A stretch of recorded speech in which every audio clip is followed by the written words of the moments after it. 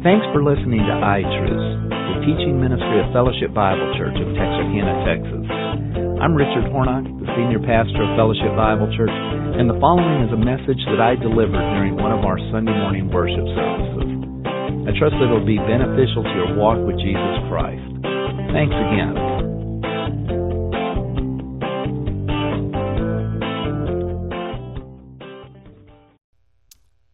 We are going to be looking back at the series that God interrupted last week. YOLO, you only live once? Not really, you live twice. And this life is to be lived in light of that life. And so we've been asking the question over the last couple weeks of what is life like after death? And today we're going to be focusing in particularly on what is life like for the believer after death. You know, it's interesting, this weekend, Vicki and I got to go to 2 weddings. I actually got to help do the wedding on Thursday night, Haley Hearns, and that was really a cool experience because George actually did it. Our son George did the wedding, but I did the first part and all that stuff, and that was a fun thing to do. And then Vicki's cousin's daughter got married yesterday down in Dallas, so we were there for 2 different weddings. You know, I love doing weddings. I love participating in weddings. But I've told you this before. You know what I really love even more? I love doing funerals. I absolutely do love doing funerals. And people will say, you know, are funerals hard? And I'm like, no. They are so easy because all you got to do is talk about Jesus and the gospel. Because it's not about that person in the box. It's not about anything other than Jesus Christ died for our sins according to the Scripture. And people's hearts and minds are so open. And through the years, I've had a chance to do a lot of funerals. But you know, this spring in particular was, I don't know, it was just a little bit more, I don't know, I felt it more. Because I had the privilege, the honor of actually doing funerals for 2 women that I've known a long time. When Vicki's mom died in March, I had known her for 43 years. Other than my parents, I think it was the only funeral that I had done where it had been longer. And then, I don't know what it was, 6, 7, 8 weeks later, but it just seemed like it was the next week. I was privileged to do Shirley Court's funeral, Shirley's funeral. And you know, Vicki and I had a chance to talk with she and Calvin just a week or 2 before she passed and went to heaven. And Shirley reminded me that we had known each other for 35 years. I was 9 years old when we met, by the way. And Shirley was 18. But, you know, between Vicki's mom, 43 years, and Shirley, 35 years, I thought a lot. I've told you this before, that when I do a funeral, particularly for a believer, I like to say, this is what they're experiencing. This is what life is like for them now. And you know, when I got to preparing that part of the funeral for both my mother-in-law and for Shirley, you know, I sat and thought about it. I think about it all the time with every funeral, but with people that I had known for so long, it's like, what life is like? What is it really like for Shirley now? What is it really like for Babu now? That's what we called Vicki's mom. And that, quite frankly, is what inspired or motivated me to do these sermons that we're doing here in June.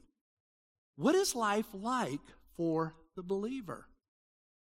And just by way of review, you might remember the very first Sunday we did, we didn't ask, what is life like for the believer? We asked, what is life like for the unbeliever?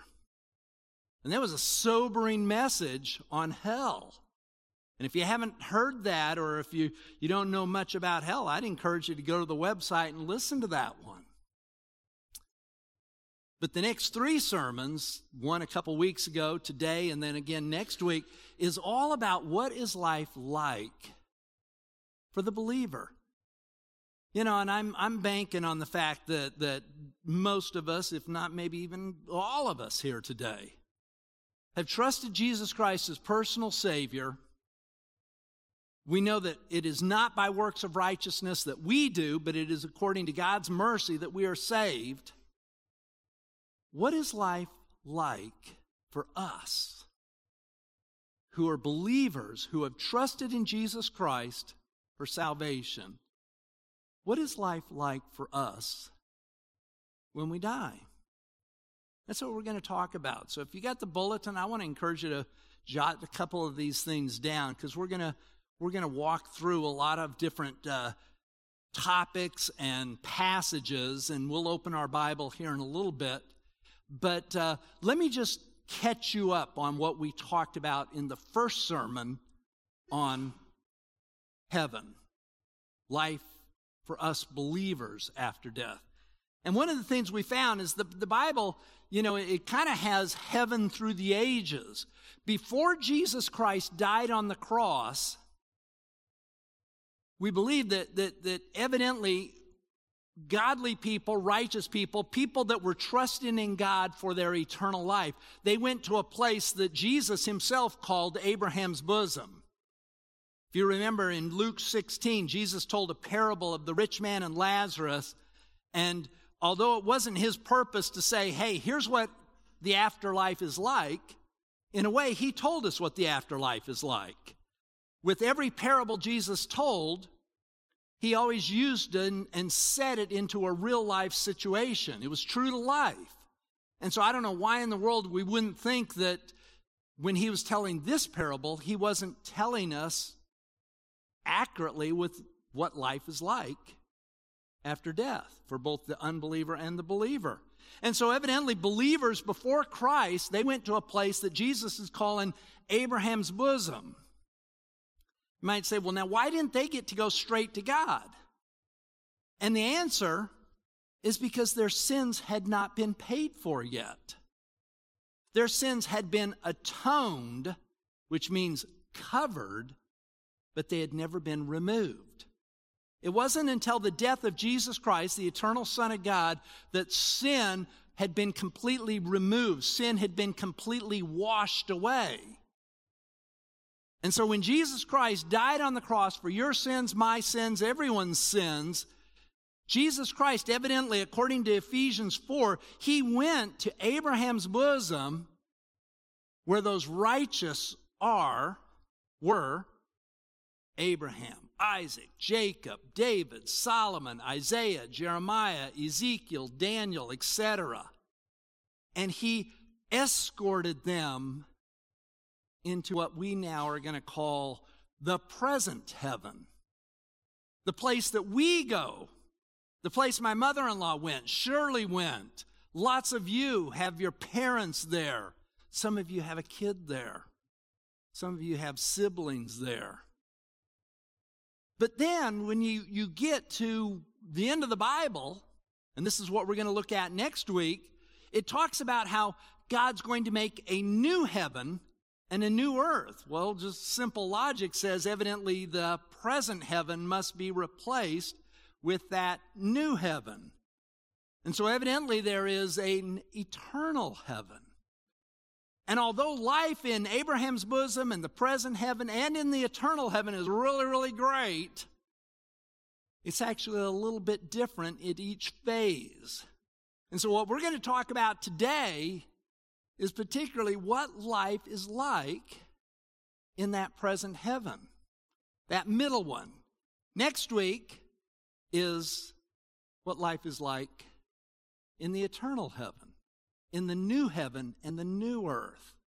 Now, it's interesting, someone said, okay, you're going to be talking about what life is like when a believer dies. And that's true. And the way I want to tackle it is this way. I want to talk about what we are like and then what it is like, that place that we're in. What are we like? What's my mother-in-law like? What's Shirley like? What's Evelyn Tyler like? What's all these other folks that we've known that have trusted Jesus Christ as personal Savior, what are they like right now? And what's that place, that present heaven like? Now, let me just say this. It doesn't really fit into one of those two questions, but let me just say this stuff just as kind of an introduction to this whole topic. You might want to jot these down. I don't have a slide for you on this. But evidently, when a believer dies, there's a passage of Scripture that indicates there is incredible rejoicing in the presence of God because of their entrance into it. I don't know whether that frustrated actor called preacher that does that Bema thing is right when he describes it as a New York City downtown ticker tape parade. Probably isn't even, it's probably far better than that. But somehow I think that when a believer dies, there's passages of Scripture that indicate there is incredible rejoicing in that entry. It's not a solemn thing. They're not walking around saying, well, where can I hide? I'm kind of more on the introverted side. Can I hide behind this or that? Because, feel it out. Kind of like when you go to a party of a whole bunch of strangers, you don't really want to go in and try to take over the room unless you're just a narcissist. I don't know. But, you kind of check the place out. No, none of that. I mean, you go in and it is incredible celebration. There's another passage, and this one is in 1 Thessalonians 4, starting at verse 13, that it seems to indicate there is an incredible reunion. You go there, and it's not just that they're celebrating. There's people you know, people that you love, people that you are reconnecting. When Vicky's mom went into the Lord's presence, she connected, I think, with her husband, Vicky's dad, George. She probably connected with my mom and dad. She connected with other people that she's known through the years. Maybe by God's grace, she got to connect even with her parents, her brothers that died all in the war. There's an incredible reunion, and all of that is something we infer from that passage in 1 Thessalonians 4, 13 through 18. We are together with the Lord. So there's a celebration, there's this reunion. Well, let's tackle that first question there. What are they like? And I just want to give you about 3 points on this. And for this one, I want you to take your Bible and turn with me to 2 Corinthians chapter 5. 2 Corinthians 5. And we're going to be looking at a passage just real briefly here. But I think this passage is describing the body that they have. See, the first thing about it is it's not just their spirit or their soul or whatever you want to call the immaterial part. It's not just that some spirit went up there and the body stayed here. They evidently still have a body or are given a body. And there's a debate about this passage, 2 Corinthians 5, but many, and I'm among them, think that what Paul is here describing is what we call the intermediate body. It's not the resurrected body, okay? Because what is the resurrected body? And this raises more questions than I have time to answer or even have the ability to answer. The resurrected body is that body that got put in the grave. In Shirley's case, out here at Hillcrest, in my mother-in-law's case, down there at Restland outside of in North Dallas. That is the body that God is going to resurrect, just like He resurrected Jesus' body. And it's going to be a body that is perfect, yet it's that body. And you say, well, wow, that asks a lot of questions. Yeah, it does, more than the Bible even answers. But that's a real clear thing. And we'll talk more about that next week. That's the body we'll have in the new heaven and the new earth. But what body do they have now? Because all the passages that seem to talk about what life is like in the present heaven doesn't have us as these little floating spirits that are around as if we're some ghost. They're there in a body. We'll see that in the Revelation 6 passage that we're going to look at next. And so where does this body come from? Evidently, it's like God evidently supplies an intermediate body. And I think that's what Paul is referring to. Now, it's real cryptic here because he's using an analogy. He's describing our body as a tent or a house. Look what he says here. Verse 1 of 2 Corinthians 5. For we know that if this earthly tent, talking about this thing now that I got, tap your chest, that thing you got. If this earthly tent, which is our house, is torn down, in other words, when it dies, we have a building from God, a house not made with hands, eternal in the heavens. For indeed in this house we groan and long to be clothed with our dwelling from heaven. I mean, I'm sick of this thing. Always getting fat and always getting sore and always getting tired and always needing more sleep than I have time to give it. Not burning the fuel that I think it should be able to burn, and so it packs it on, waiting for me to burn it, and I still don't ever burn it. In this house, we groan, we long to be clothed with our dwelling from heaven. We want that perfect one, inasmuch as we are having to put on. Because we don't want to be naked.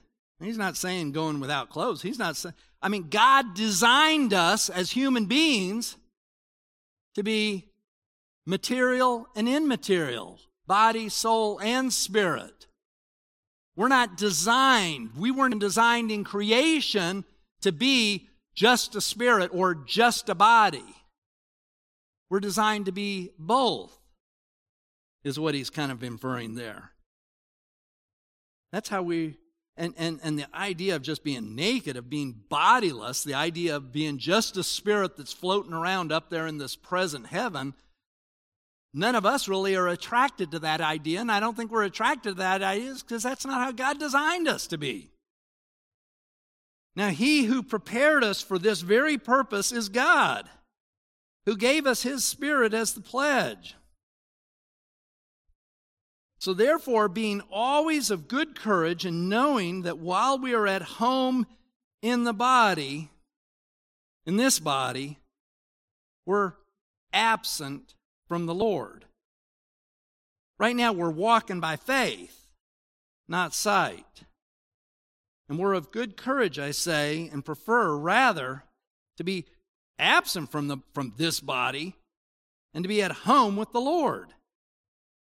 Let's just stop there in the passage. We'll come back to it, so keep your Bible open there.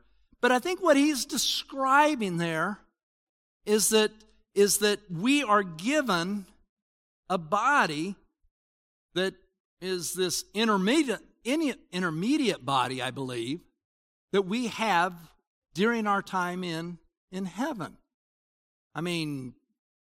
Moses and Elijah showed up at the Transfiguration. They were in some sort of a body.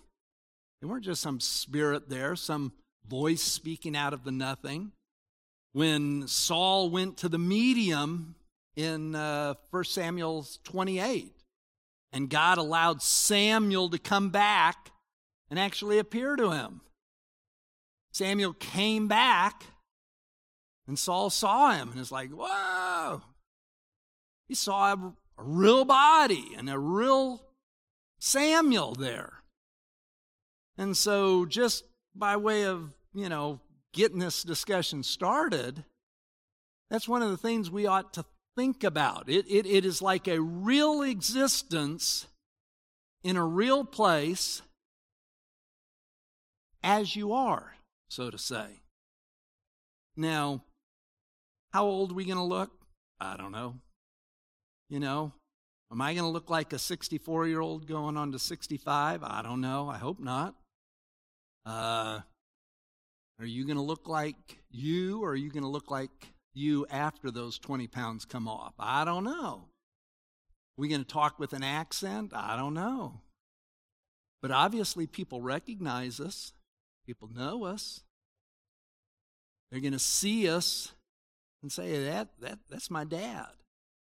That's my mom. That's my cousin. That's Billy Graham. Billy Graham. You know?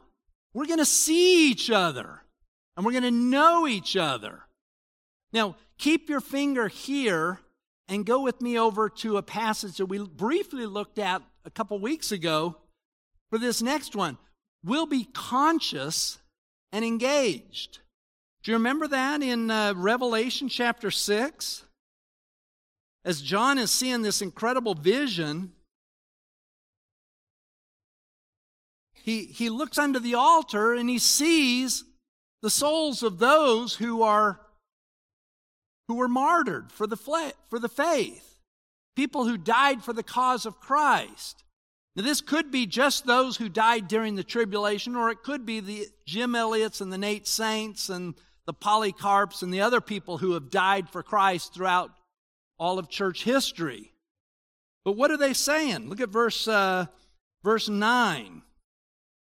And when he broke the fifth seal, I saw underneath the altar the souls of those who had been slain because of the word of God. Now, when he says souls, it's like, oh, okay, well, those people are disembodied spirits. Well, I don't think that's really how the word soul there is being used. I think it's just a part is being used for the whole, that metaphor. And I think that he sees these people, and it's like he recognizes, oh, those are the people that died for the cause of Christ. So he's able to identify them, probably because they're in this intermediate body we've been talking about. Well, look at verse 10.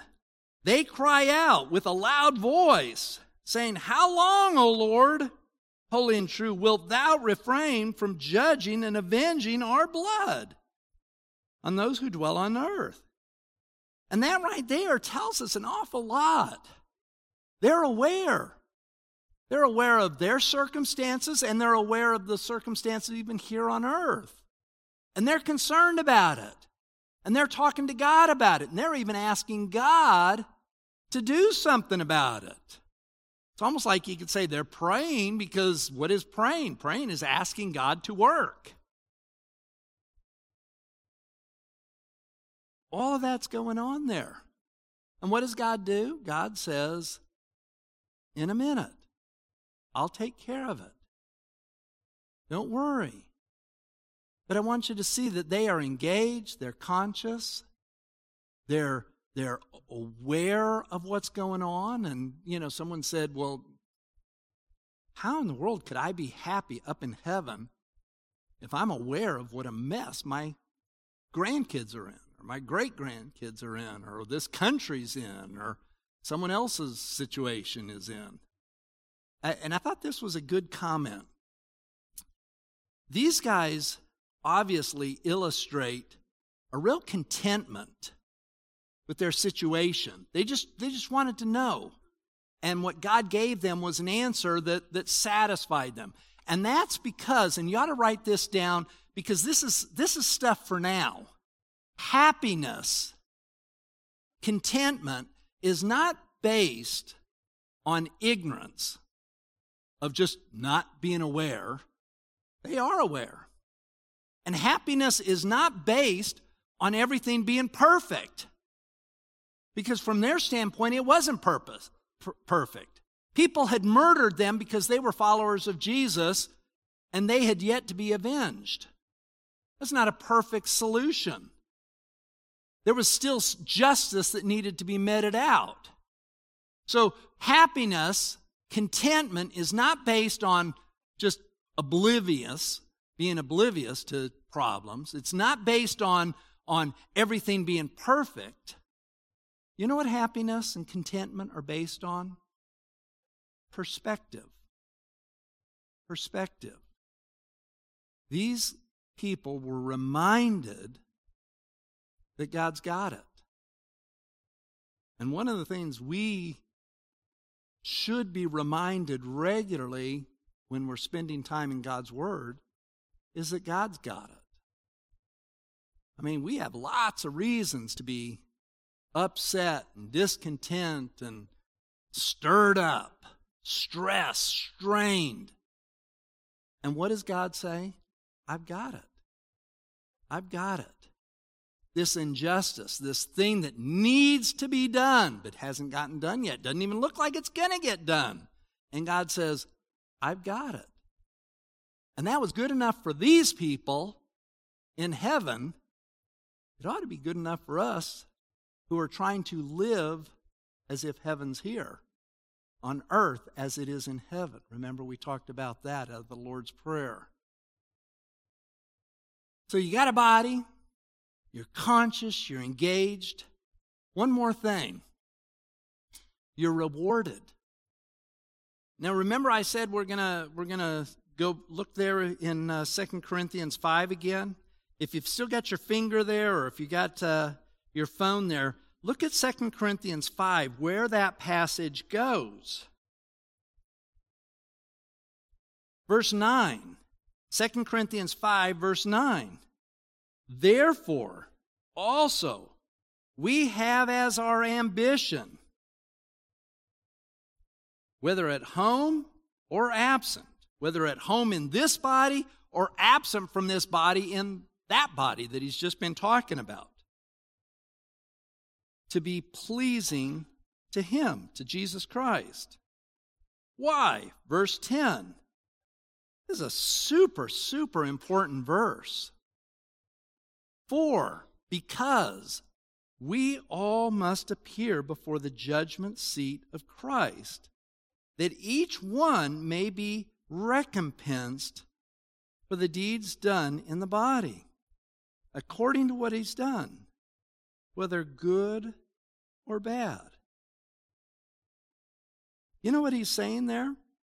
He's not talking about the great white throne judgment. He's talking about another judgment, an evaluation, an opportunity for Him to reward us that the Apostle Paul is calling the judgment seat of Christ, or the bema of Christ. The bema was the place of the platform upon which they bestowed rewards and judgment. And what he's indicating there is God has given us the desire, we who are believers, He's given us the desire to want to please Christ, and we're going to stand before Him. What's life like for the believer? Well, it's a huge celebration. It's a huge reunion. You got a body. You're conscious. You're engaged. You're aware. But also somewhere in there, there's a time of rewarding, of evaluation. We won't take the time to turn to it, but go over, if you went over to 1 Corinthians 3, he talks about how we're supposed to build our life with gold, silver, and precious stone instead of wood, hay, and stubble, because there is a time of evaluation. And it'll be like fire is applied, and the wood, hay, and stubble gets consumed in the fire, whereas the gold, silver, and precious stone endures. Just exactly when does that happen? In some ways, it's probably happened for them, or it's the next thing for them, but at some point, my mother-in-law, Shirley, others will stand at the judgment seat of Christ. They're outside of time, and so just how the guy that does that presentation talks about time as elastic, and a day is as 1,000 years, as 1,000 years is as a day. I think he's probably right about that. So, but somehow they'll be rewarded. And we're not just rewarded so we get lots of neat medals. We're rewarded so that we are then deployed into some significant service. But somehow, in that mix with the ticker tape parade and the reunion and the body that finally is satisfying us and the awareness, there's also this time of reward. That's what it's like for us in the present heaven. Now, let me just push on. I said we were going to ask two questions. What are we like? Well, what exactly is it like? And let me just give them to you. 2 Corinthians 12. The Apostle Paul tells us about an experience that he had. And I'm not going to take the time for us to go there, but he talks about how God snatched him up to what he called the third heaven. In the very first week, we talked about the third heaven. That's the dwelling place of God. The first heaven, that's the clouds. The second heaven, that's the sun, moon, and stars, where all that stuff, outer space. The third heaven is what they referred to. That's the place God is. That's where God dwells. Paul said, I was caught up to the third heaven. Whether I was in this body or in some other body, I don't know. But I was caught up there. And you know what's really fascinating about it? Paul never told us what it looked like at all. You know what he talked about? You remember that? You're familiar with the passage? He said, I heard unspeakable things. I'm sure it looked incredible, because the next passage we're going to look at describes some pretty incredible scenery. But all that Paul talked about when God snatched him up there was the stuff he heard. Was it because he was a teacher by trade and a lawyer and he was like a wordsmith and that's what really impressed him? I don't know.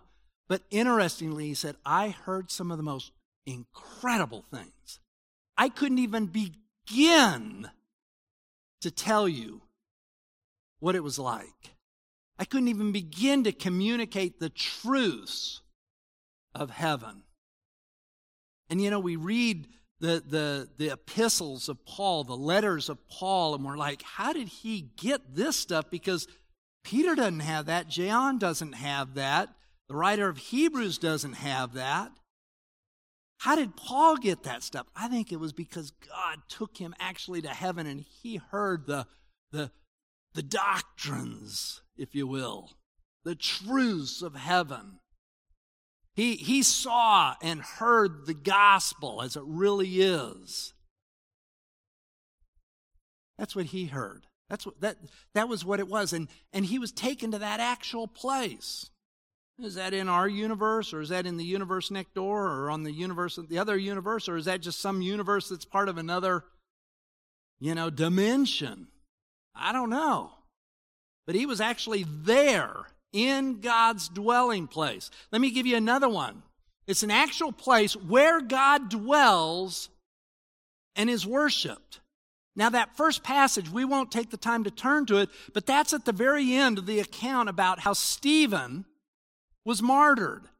Stephen was one of the 6 servants that was tasked to help the church with the logistics, but he also was quite the evangelist. And in Acts 7, he preaches this incredible sermon where he lays out all of Israel's history and talks about how Jesus Christ was the culmination of it, and he died for our sins. And rather than accepting that message, they killed him.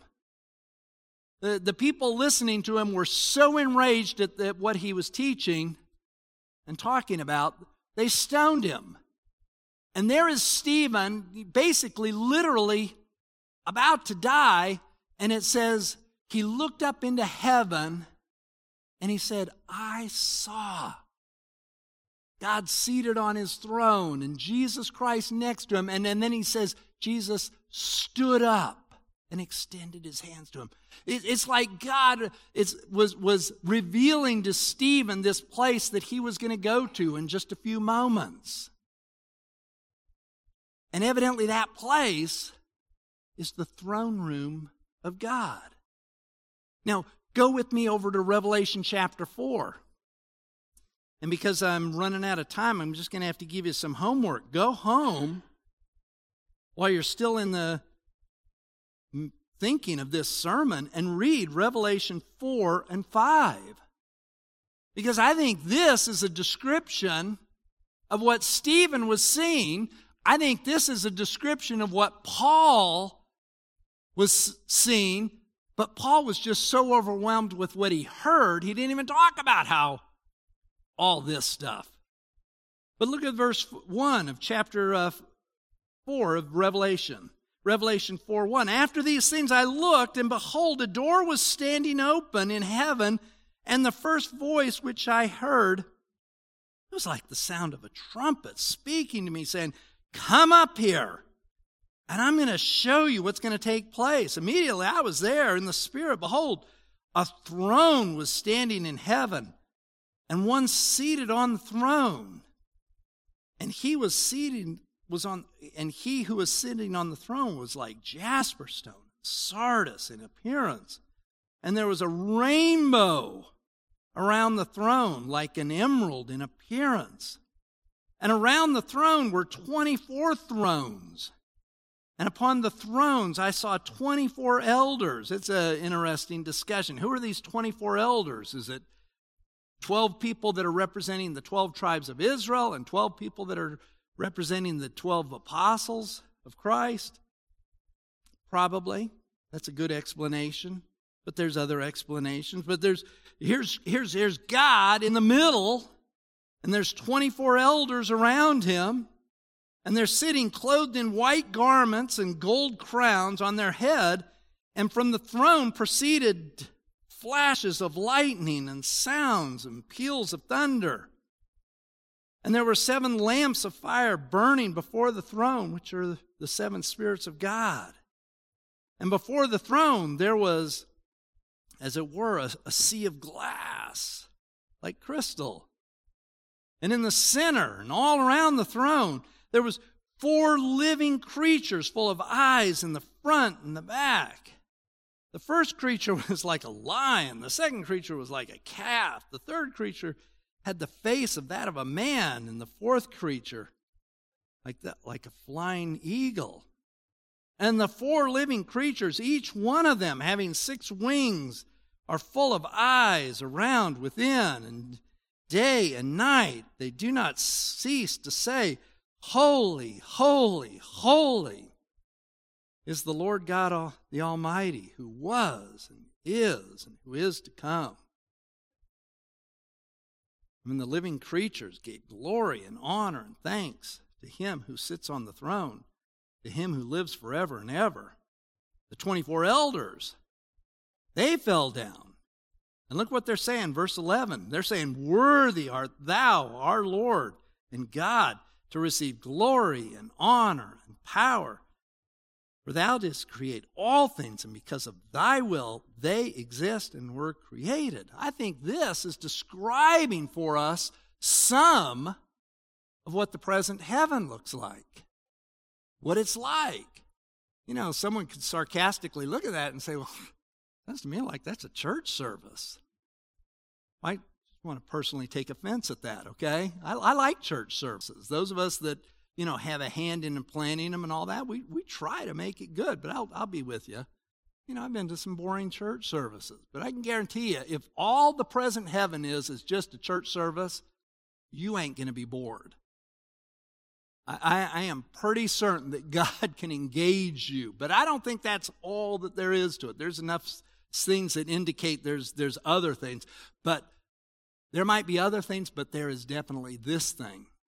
And it is an opportunity for us to worship God and to see through the ages the people worshiping. We're going to stop right there, but if you go on and read chapter 5, he talks about how there's a myriad of crowd, people from every tribe, nation, and tongue, worshiping, saying, "Worthy art thou, O Lord our God, to receive glory and honor and praise."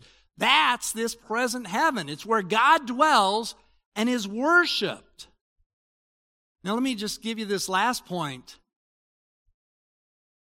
this is perhaps most personal to us at all. It's home. That place there is home. And I think part of the reason it's home is because all the things God has made it to be. The reunion with loved ones, the opportunity to be in that face-to-face relationship with Jesus Christ. It's home.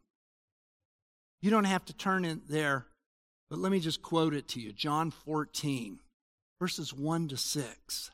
Do you remember this? Jesus said, he just dropped a bombshell on the disciples. He said, I'm leaving. I'm leaving. You know, they're having the Last Supper. They don't know he's going to get killed in 12 hours. They don't know he's going to be executed on a cross tomorrow morning. But he says, I'm leaving. And these guys had a gut kick like nobody's business. And then you know what he said? He said, let not your heart be troubled. Believe in God, believe also in me. In my Father's house, like the King James says, are many mansions. I go to prepare a place for you. But if I go and prepare a place for you, I'm going to come in and receive you unto myself, that where I am, there you may be also. Stop right there.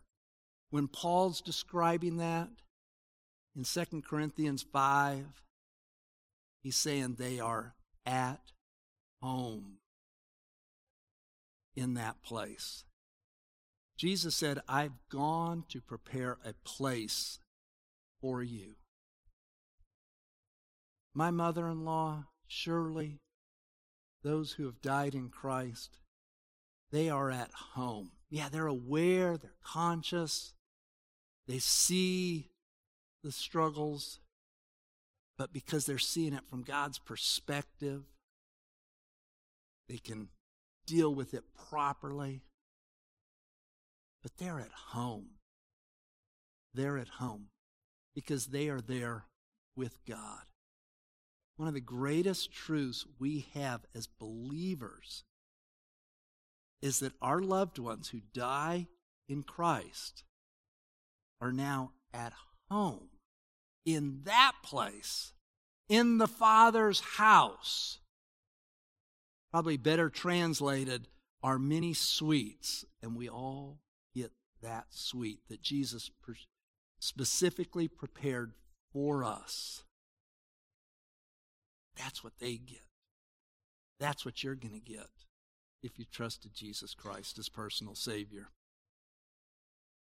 You know, I talked about how at the beginning, you know, I'm going to assume that everyone here has trusted Jesus Christ.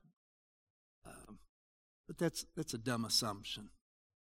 You know, the truth of the matter is there might be someone here that has not trusted Jesus Christ, that has never come to that place in their life when they have placed their faith and trust in Him. They just, something intuitive inside of them is saying, I've got to be better. I've got to be good enough. I've got to climb that little ladder. I mean, God, you know, nobody gets anything for free, and you certainly don't get heaven for free. Well, the truth of the matter is, you're right, you don't get heaven for free. Jesus Christ died to pay your way into heaven. And if you have never come to the place in your life where you are just bankrupt spiritually, where you recognize all of your good deeds are like the dirtiest, filthy laundry there ever is. Isaiah 64:6, all our righteousness are like filthy rags, Isaiah said. We don't have any way of meriting a relationship with God, eternity with Him. But Jesus Christ came and He died on the cross as your substitute, as my substitute. And I love how the Apostle Paul put it when a jailer asked him, what do I need to do to be saved? He said, believe on the Lord Jesus Christ, and you'll be saved.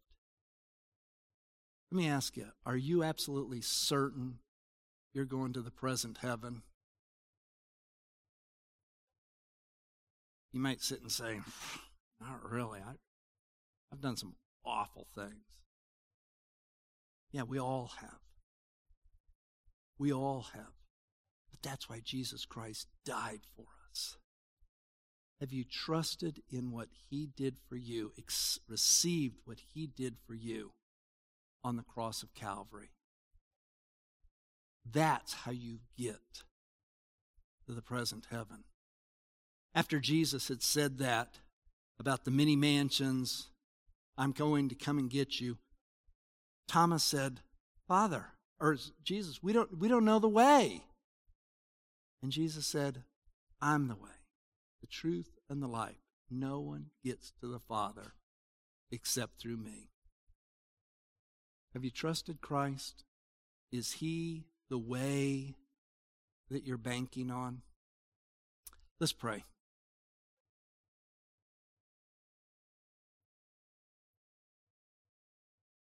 Lord, I want to thank you for the privilege of being able to spend some time just really scratching the surface about what heaven's like.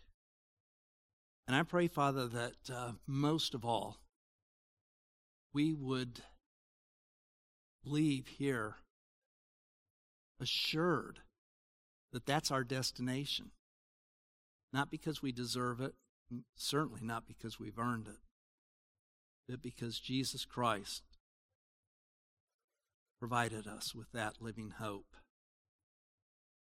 when he died on the cross for our sins. Father, if there is someone here that has not trusted Christ as Savior, I pray, Father, that you would keep them so stirred up and so stressed out and so uncomfortable that they would not find rest in anything until they find that rest in a trusting relationship with Jesus Christ, who died for them. And so, Father, today I pray that we who have trusted Christ, I pray, Father, we would get excited about heaven.